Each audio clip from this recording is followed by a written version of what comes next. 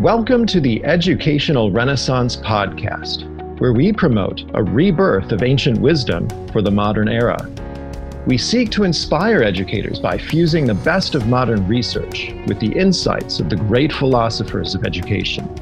Join us in the great conversation and share with a friend or colleague to keep the Renaissance spreading.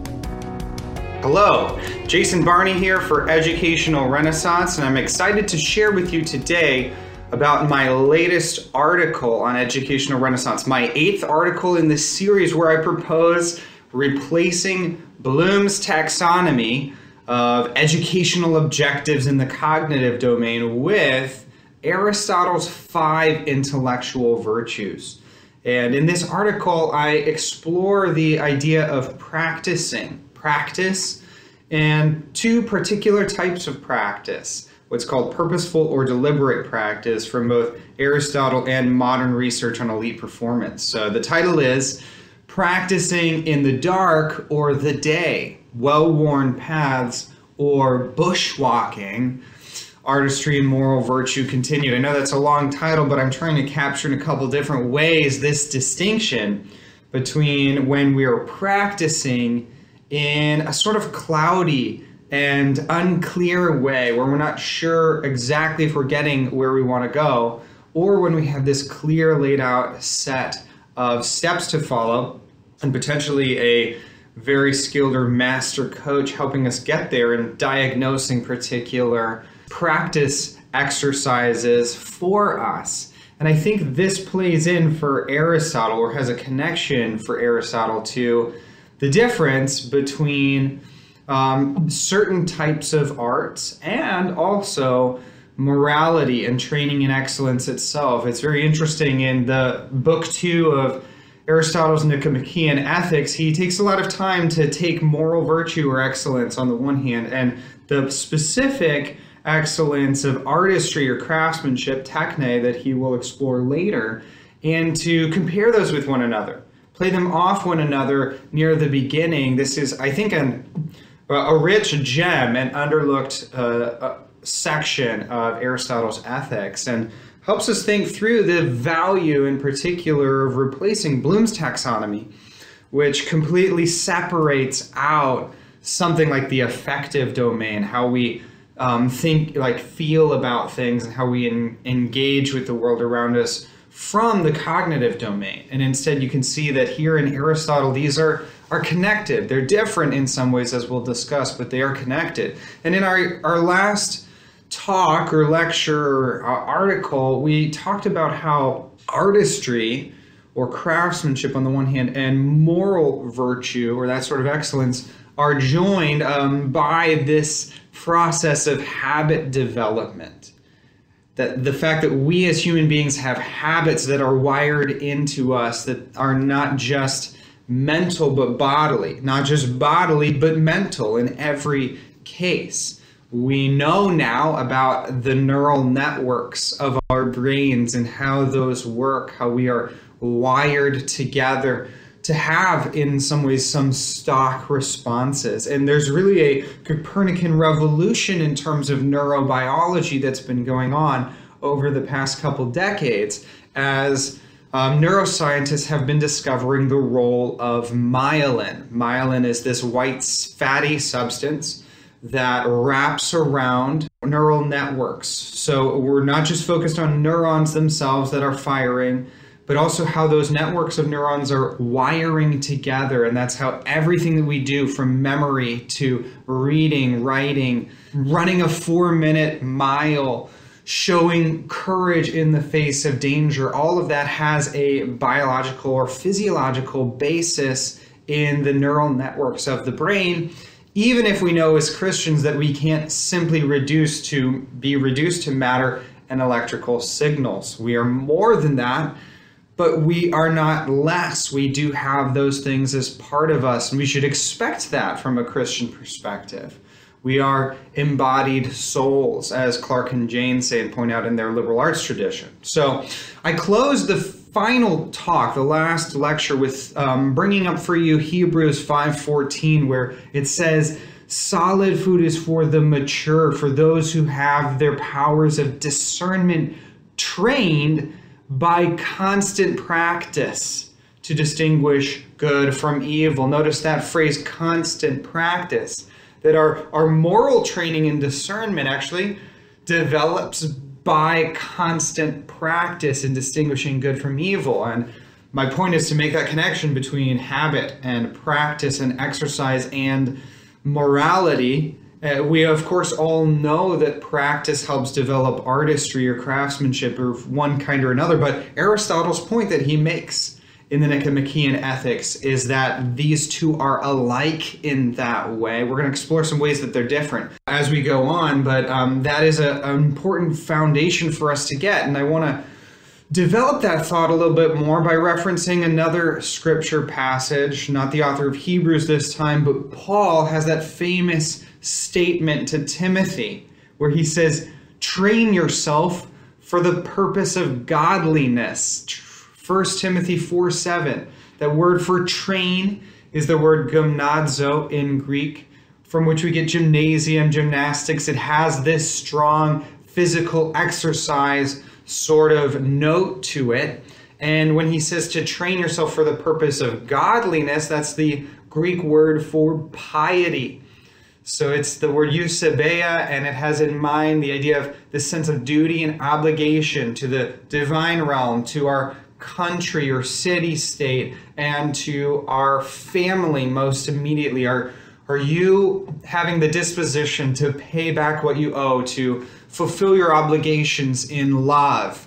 Clark and Jane defined it as the proper love and fear of God and man. I think that captures a lot of the aspects of piety, but Paul is saying, Timothy, as a pastor, as a Christian, you need to engage in this sort of physical exercise-like activities for the purpose of this broader or deeper or more spiritual goal of piety. So as Christians, we can even see that there's this deep connection between this bodily training idea and the spiritual training that we are to undergo as disciples. Now, Paul was actually developing this idea from a great philosophical tradition even by his time. So if we go back for a moment to Plato's dialogues and how Socrates would have some of his famous conversations even in the palestra or gymnasium, where that wrestling training, that military exercise regimen would occur. At a few different points, he compares his method of dialectic, his dialogue method to bring his students to a greater recognition of the truth, to a wrestling match, and talks about how he has a furious love in pursuit of truth. I believe that's in Theaetetus. So we've already got this kind of connection of, or analogy you might say, of physical exercise to this higher mental training for the purposes of both moral virtue and philosophy. And we could see that also in thinkers like Isocrates. So there's this developed tradition that goes into the Stoics of the connection between bodily training and mental, moral, or even philosophical or spiritual training. So we've got that piece in place, and you can see this connection then between artistry, specifically the artistry of training the body, and then mental training and moral training and the love of wisdom itself. And so I want to make this connection here too for us. If you're a fan of the liberal arts tradition by Clark and Jane, and you've ever looked at kind of the opening pages of their book, they do have this tree representing the liberal arts tradition. And some of what they add is the idea of piety as well as gymnastic as being so crucial or central to early education, but the whole of the liberal arts tradition education as well. So you can see those two connected in what I've said here. But one of the other subtle things that you might notice is that the gymnastic part of that trunk actually kind of weaves into the quadrivium. And so they're referencing in a way this mental, first physical training leading up into a sort of mental training of gymnastic exercise or mathematical exercises. I think that connection's there. But there's also the connection to the the moral training and the moral virtue and philosophy that I've talked about, as we can see clearly in both Plato and Isocrates, for instance. So we've got this foundation here, first step done, of this connection between training and habit and the higher virtues of the spiritual and philosophic life. What I want to bring in here now is the idea of deliberate versus purposeful practice. Deliberate versus purposeful practice. And I'm primarily drawing from the work of Anders Ericsson, who is a leading scholar on this, in a way, new field of elite performance, where he began to study how exactly great chess players would become so incredibly great and surpass the chess players of 100 years ago by far, of how Olympic athletes would keep pushing the bounds of what we would think would be physically impossible for human beings to do, of how great musicians follow this step-by-step process of becoming incredible on their violin or whatever it may be, and surpass even the best performances from earlier. And he makes the point that what he and his fellow researchers were looking for was this sort of field to define what they called deliberate practice, because what they had discovered, and Malcolm Gladwell and others have kind of riffed on their work, and there's been a series of books kind of developing this idea that it's not really inborn talent that these great and elite performers had. It's actually the hours and hours and hours, 10,000 hours, 20,000 hours of practice regimen that they went through, utilizing the ideas and thoughts and insights, wisdom of the great teachers in that area. It's really about those chess players studying all the best, most intense chess games and creating mental models in their minds in order to be able to surpass those who went before, not because they had a better working memory. In fact, the most high elite chess players often have a worse working memory in some ways than those who go on their natural strengths and get so far. It's because of the sheer weight of hours of quality practice, deliberate practice. And so there is this distinction then between deliberate practice and what he calls just purposeful practice. He says there are a number of areas where we just don't have the opportunity or ability to have that clear set of goals and feedback where we know we have kind of a worked out path, a well-worn path to how to get to excellence in a particular area. And he mentions things like hobbies like gardening, or business consulting, professions like teaching, where we don't have a clear process, you might say, a set out apprenticeship model that reliably gets students of that craft to success through a deliberate training regimen. That doesn't mean that we can't get better in those areas. So he talks about how, it's just different, right? Purposeful practice, we can actually get better in those areas. You can become a better teacher, but it's going to be a little bit more cloudy and it's a little bit more complex. And one of the points that we make here is that it's similar with moral virtue. Moral virtue also is more like purposeful practice. It's more like bushwalking than, marching on the Via Appia. The way is less clear. You have to feel it out as you go, backtrack, cut, be looking constantly for where you are. Use that compass if you have it. And so, there's an important distinction here between whether we're operating in an area where we have a clear set of steps to get somewhere and another area where we don't necessarily know where we're going for sure. And, back to you think about deliberate practice and how that works and how we can advance. I think a great example of this process that I share in the article is the example of Roger Bannister, who at the age of 25 broke the 4-minute mile mark in 1954.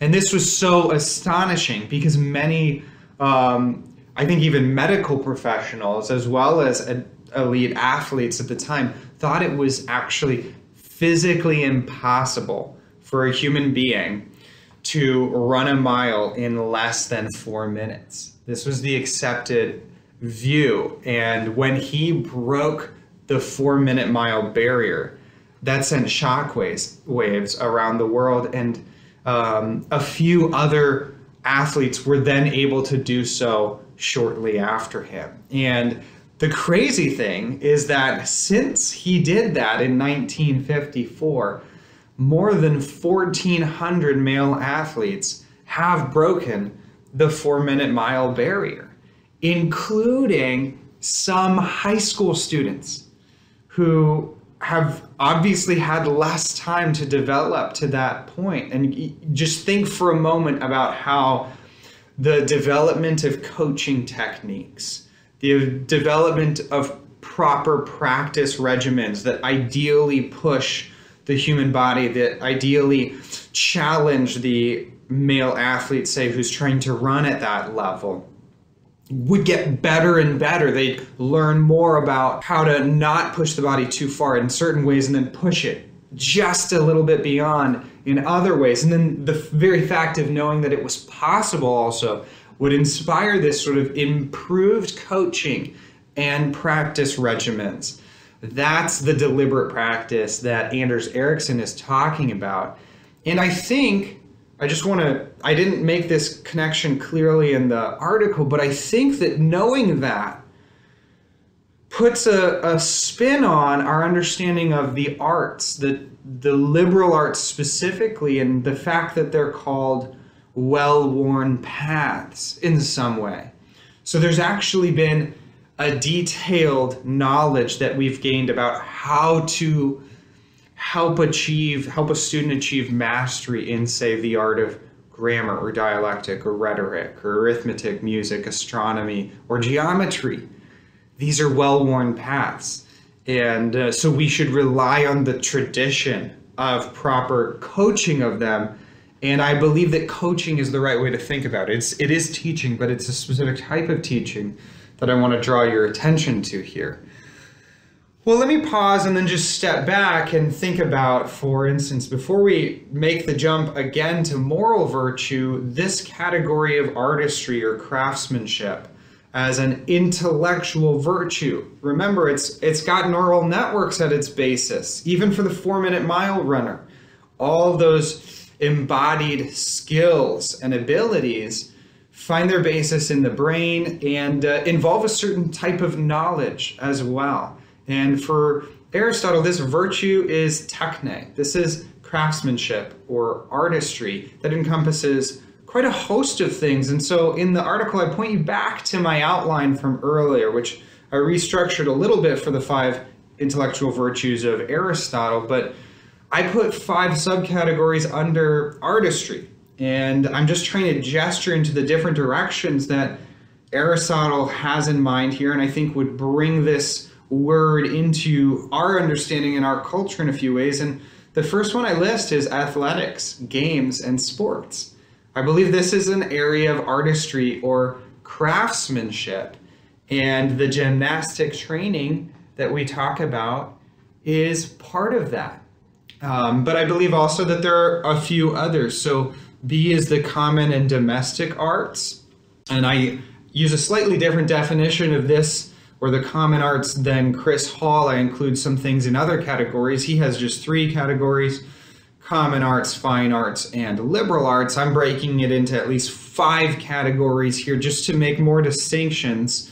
So I've got athletic, sports, and games of some kind or another. I've got B, common and domestic arts. Then C, professions and trades. So all the different types of professions and trades that have been in use throughout human history, I'm referencing here. But then there's D, fine and performing arts. All those great areas of artistry that in some ways point more towards beauty and communication in terms of the fine and performing arts. And then lastly, fifth, but not to be overlooked, the liberal arts.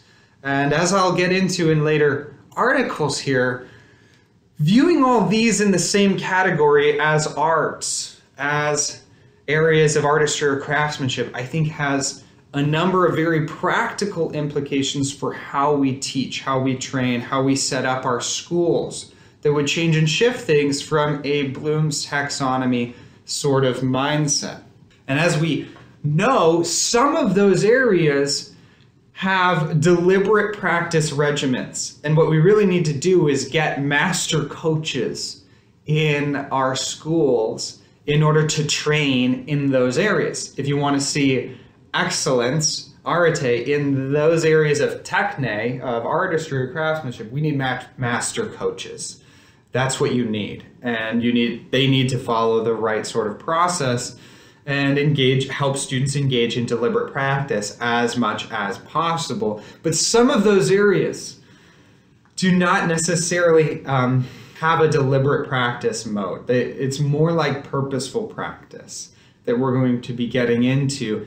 And even in some areas where there might be one method of deliberate practice, we might be simply training them in purposeful practice because we just don't have access to either the goals of a deliberate practice regimen, or we're trying to do something else with those arts. And so if we think about restoring some of the common arts, for instance, or engaging in certain types of sports training or games or athletics, purposeful practice often is what we'll have to make do with. And I think that's important to know.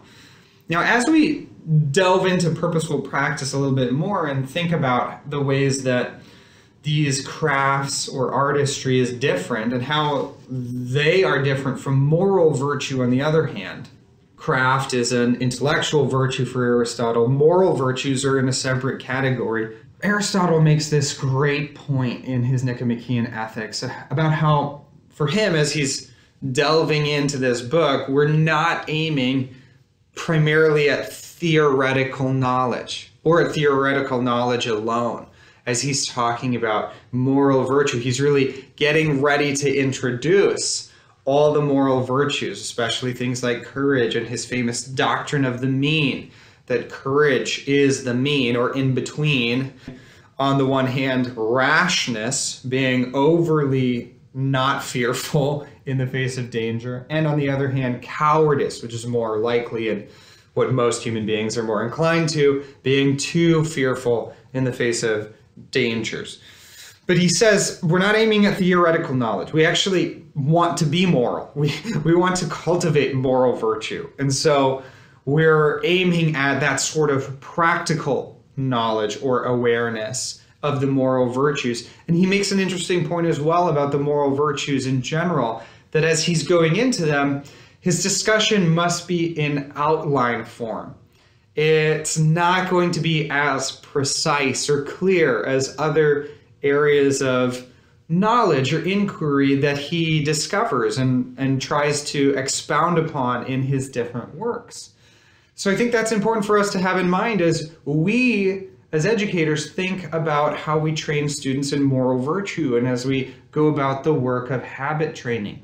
Of course, it's not just moral virtue that is susceptible to only purposeful practice and this kind of imprecise practicing in the dark, bushwalking rather than walking on an established road sort of thing. It's also some of the arts, even some of the professions, I told you that Anders Ericsson in his book, Peak Performance, had referenced teaching as one of those things, but also other sorts of important jobs and trades, like business consulting. It's not absolutely clear or a precise science how you go about that or how you improve in your job, but that doesn't mean you shouldn't practice. And I'll use the example here of actually from Aristotle. He mentions areas like this, just like in morality, it's not always perfectly clear and you can't always practice exactly what you're going to be doing. So it is true in medicine or navigation. Very important ancient professions. But if you just think, for instance, of the challenge for a doctor in medicine of having a patient with a tricky set of symptoms that you're not exactly sure what treatment regimen to give him, but you have to do your best. And you want to purposefully go about that so that you're trying to improve and make sure that you're helping heal and not harm in any way. But the same thing is true in, say, navigation, right? If you can imagine being on the sea, on a boat, as a storm starts coming in, and the exact conditions of the air and what you can see and where it's coming from and where you're going and all those details, you have to make a choice. You have to practice trying to do the right thing for both the safety of your crew and trying to get where you want to go.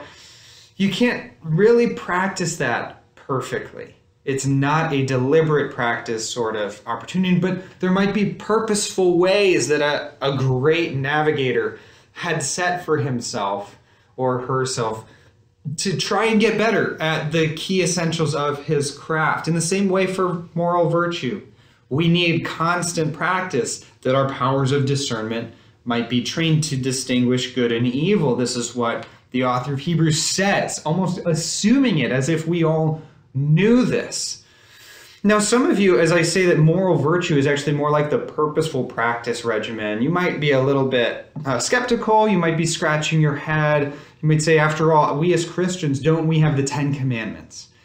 Don't we have this pattern of discipleship laid out in the New Testament? Aren't there clear goals and a process whereby, a disciple of Christ can be slowly sanctified and become more morally virtuous? It might be that the pagans had a lack of clarity, but surely with revelation we have more clarity. And I would say you have a good point, but I do think that if we simply suppose for a moment, put ourselves in the shoes of the Pharisees, say in Jesus's day, and their regimen of fasting twice a week, did that really give them temperance? Precisely not. And this is Jesus's point. Simply going through a standard practice regimen of I will fast twice a week in order to prepare myself for holiness in the kingdom of God and set myself apart as a Pharisee and a true follower of the true God doesn't necessarily ensure that the heart is fully right and full moral virtue has been produced. In the same way, the following of the commandments by the rich young ruler who comes to Jesus and says, all these I followed from my youth, what more must I do to inherit eternal life?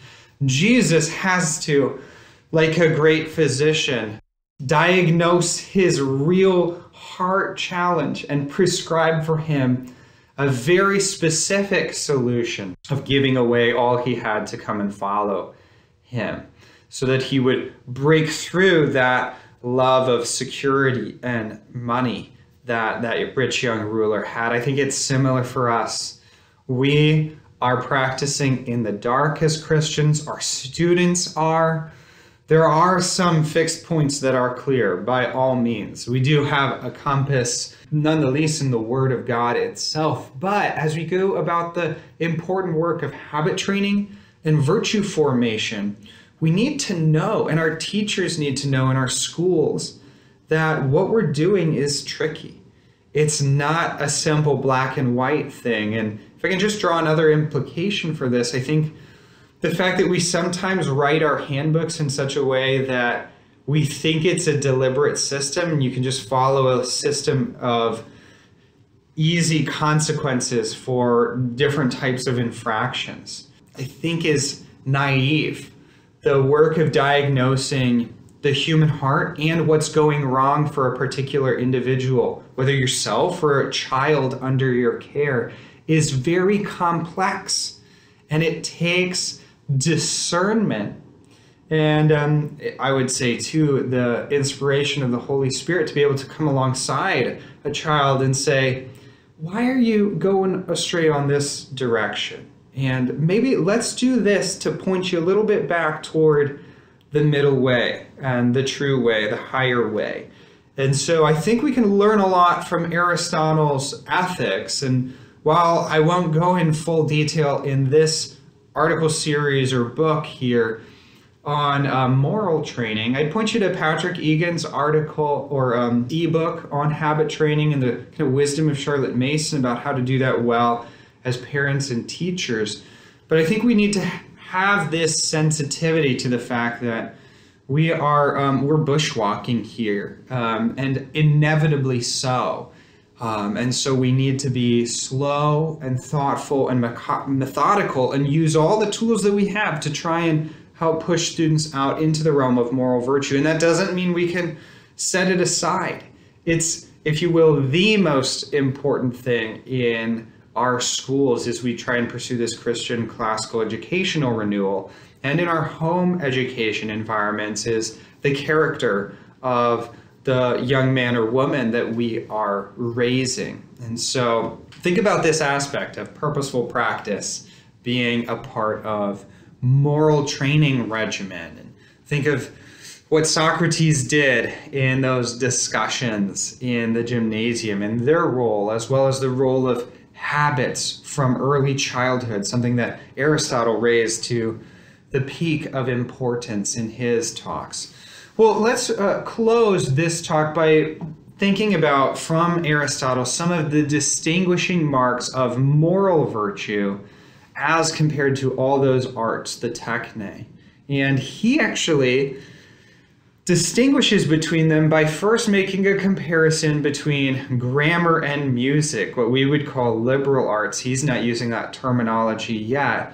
And how someone actually, in an apprenticeship model, develops mastery of grammar or music.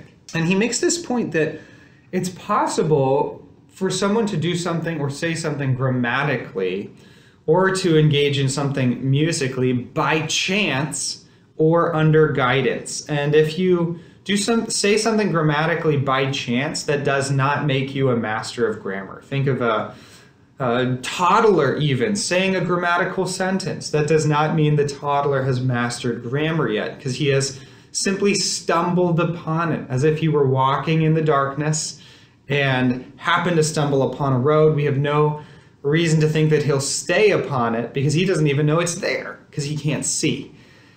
So that's the idea of by chance.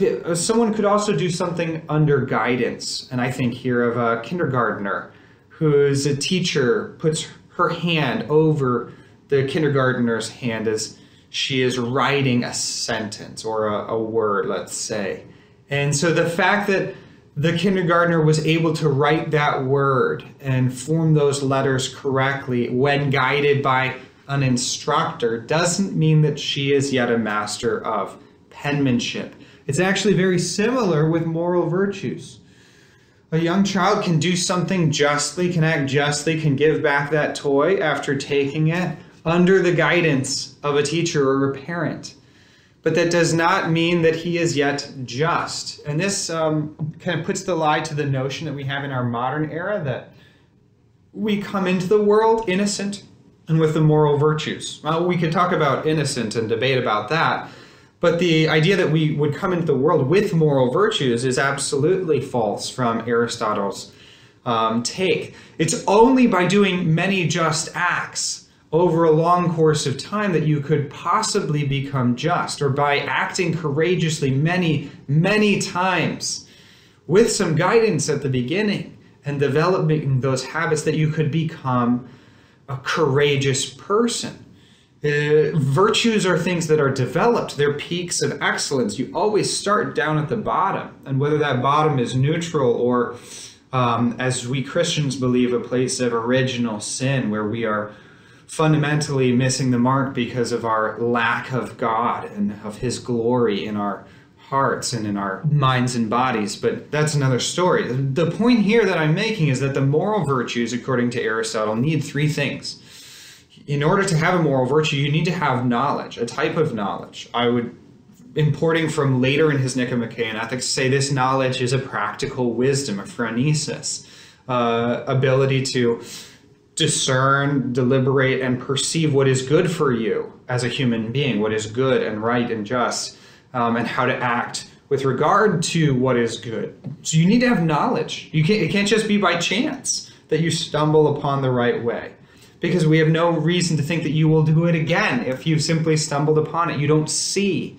So there's this development of the ability to see what is good for human beings that's necessary for moral virtue. And that actually is the intellectual virtue component that we will discuss in more detail later. The second thing that you need for a moral virtue, according to Aristotle, is deliberate choice. Deliberate choice. Now, this is perplexing. We might initially think, well, that you should choose something for its own good. What about habit? Right? With habits, don't we not choose? Isn't that the point, that in order to be morally virtuous, you should act courageously just because it's in your nature to do so? Like it's been trained into you by habit that you would respond with courage in the face of fear. And I think what Aristotle's getting at here is not an abandonment of his endorsement of habit, but a statement that, in fact, that habit should have come about through a process of knowing what was good for you, courage, and deciding to do that repeatedly. You see, in the modern world, when we think of habit and hear of habit, we have these behaviorist understandings because of modern psychology, because of naturalistic materialism. We think of habit as sort of a behaviorist, thoughtless thing. But for Aristotle and the classical tradition in general, habit is actually thoughtful. If it's positive habit, and I make this point in the previous article, positive habits, good habits that lead us toward virtues, are thoughtful. They are embodied responses that come at the gut level and are, if you will, gymnastic, come out of this training process or regimen. But you should have chosen that regimen in order to be able to act well on the fly in the moment. And I think this is Aristotle's vision for us. And this would point to any sort of moral training that we're doing with our students should have their will involved, should have them deciding to go through with the process of training, which is something you see clearly in Charlotte Mason's thought, but is lacking from some of our discipline procedures. We need to lift the child up, make her the agent of her own improvement and development morally. And of course, that's how God works with us from a Christian perspective. He respects, in a way, our personhood, that we are made in his image, and he wants to draw us with loving arms into a more righteous and holy life step by step. And he does so by his gospel, by the truth of Christ and the love of forgiveness and grace in particular. The third thing, though, that Aristotle says is necessary for moral virtue is a firm and unchangeable character. I think this is so important, right? Just because you've done one just act does not make you just. Just because you've started a new habit and done it for 21 days does not mean that's an established part of your character yet. We need to warn ourselves of this. This is why the author of Hebrews talks about constant practice. It takes time to develop, years even, a firm and unchangeable character. And this is why you can't do education in a season, in a semester, even in a year. It takes so much longer than that. And I think in a way that some of what Aristotle's doing here is correcting a misunderstanding of Plato, because in the Socratic dialogues, there is this sense that as Socrates goes about his process of trying to bring some sort of enlightenment to his listeners, or his discussion partner, about a moral virtue like courage or temperance or piety or justice, he tries to do so by this process of helping them understand that they don't really know what that virtue is in its essence, and then to help them, come to a metanoia, a sort of repentance, where they then seek to understand in a deeper way that the nature of that virtue. And so this has a kind of flavor of salvation by knowledge. If you just know truly what temperance is, you will act temperately. And there's a way in which Plato's philosophy as a whole really endorses that sort of idea in general. And so I think Aristotle, I think we might find a way of synthesizing it. I can't do that right now, but Aristotle would emphasize for us the importance of practice and habit. And the fact of the matter is that it's not simply by knowledge, but it's also by knowledge-informed habit and practice, and that we become more like who we ought to be. And so I think that's really important for us as we think about practicing. It should be, in either case, deliberate or purposeful, as in it should be thoughtful. We should not be engaging in what we call rote memory or rote practice with students. As teachers, we should give them regimens of practice that develop their skills and virtues in ways that involve their whole person, their head. That's why techne is an intellectual virtue. It's so important, and that's why morality, even moral virtues, must also have prudence, phronesis.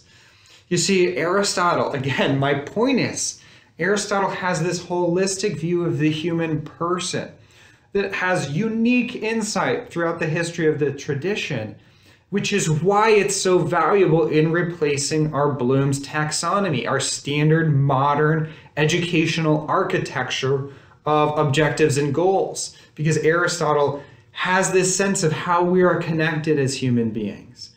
And the arts and moral virtues are different things. They are different things in those three ways that I mentioned. For the arts, you just need a sort of bare knowledge, because mostly we're focused on man as maker, to borrow from Mortimer Adler's Aristotle for Everybody. This is this category of intellectual virtue, techne, that is about man or human beings making or producing something in the world, following a true course of reasoning, but the knowledge isn't the thing. And that's, again, one of our major shortfalls or failings as modern educators, is that we tend with arts to focus on the knowledge rather than on the coaching, the skill, the practice regimen. We need to do both. We need to do just enough knowledge or rule, but then we need to work with a student on coaching them to point their toes, to follow the proper procedures and rules that will lead to excellence, and then to do it many times. Not thoughtlessly, but thoughtfully. The same thing, in the same way for the moral virtues, we are dealing primarily with man as doer. It's a different category than man as maker, how you choose for yourself. And so that also has this embodied part to it, and simultaneously has this deliberative or intellectual part to it. But it doesn't primarily focus on man as knower. Again, we try to teach ethics sometimes, or teach people to be good, by getting too theoretical, right? Where we just teach them general ethical principles rather than embodying a sort of habit training, development, bonded relationship coaching regimen where we're helping them grow into the moral virtues over a span of many, many, many, many years, not a simple course, as if we could isolate knowledge. Knowledge is so important, and the peak of human ability and how we image God in many ways. Those things are, for Aristotle, Sophia, right? The ultimate intellectual virtue of knowledge is wisdom itself. There's a type of wisdom that's practical, prudent. There's also a type of wisdom that's philosophical and has scientific knowledge, episteme, and intuition, nous, as its forerunner when it's focused on the highest things. So in the next article, we'll continue to develop really all of this paradigm of intellectual virtues, but specifically the apprenticeship model of teaching, as we continue to specifically hone in now on ways of teaching artistry or craftsmanship and how that should play an important role in our modern classical Christian schools and homeschool environment. Thanks for listening with me and engaging well with, I think, some really important topics, those some deep and complex ones. Hope you have a great rest of your day and that you go about the work of both training yourself for excellence and, most importantly, for godliness or piety.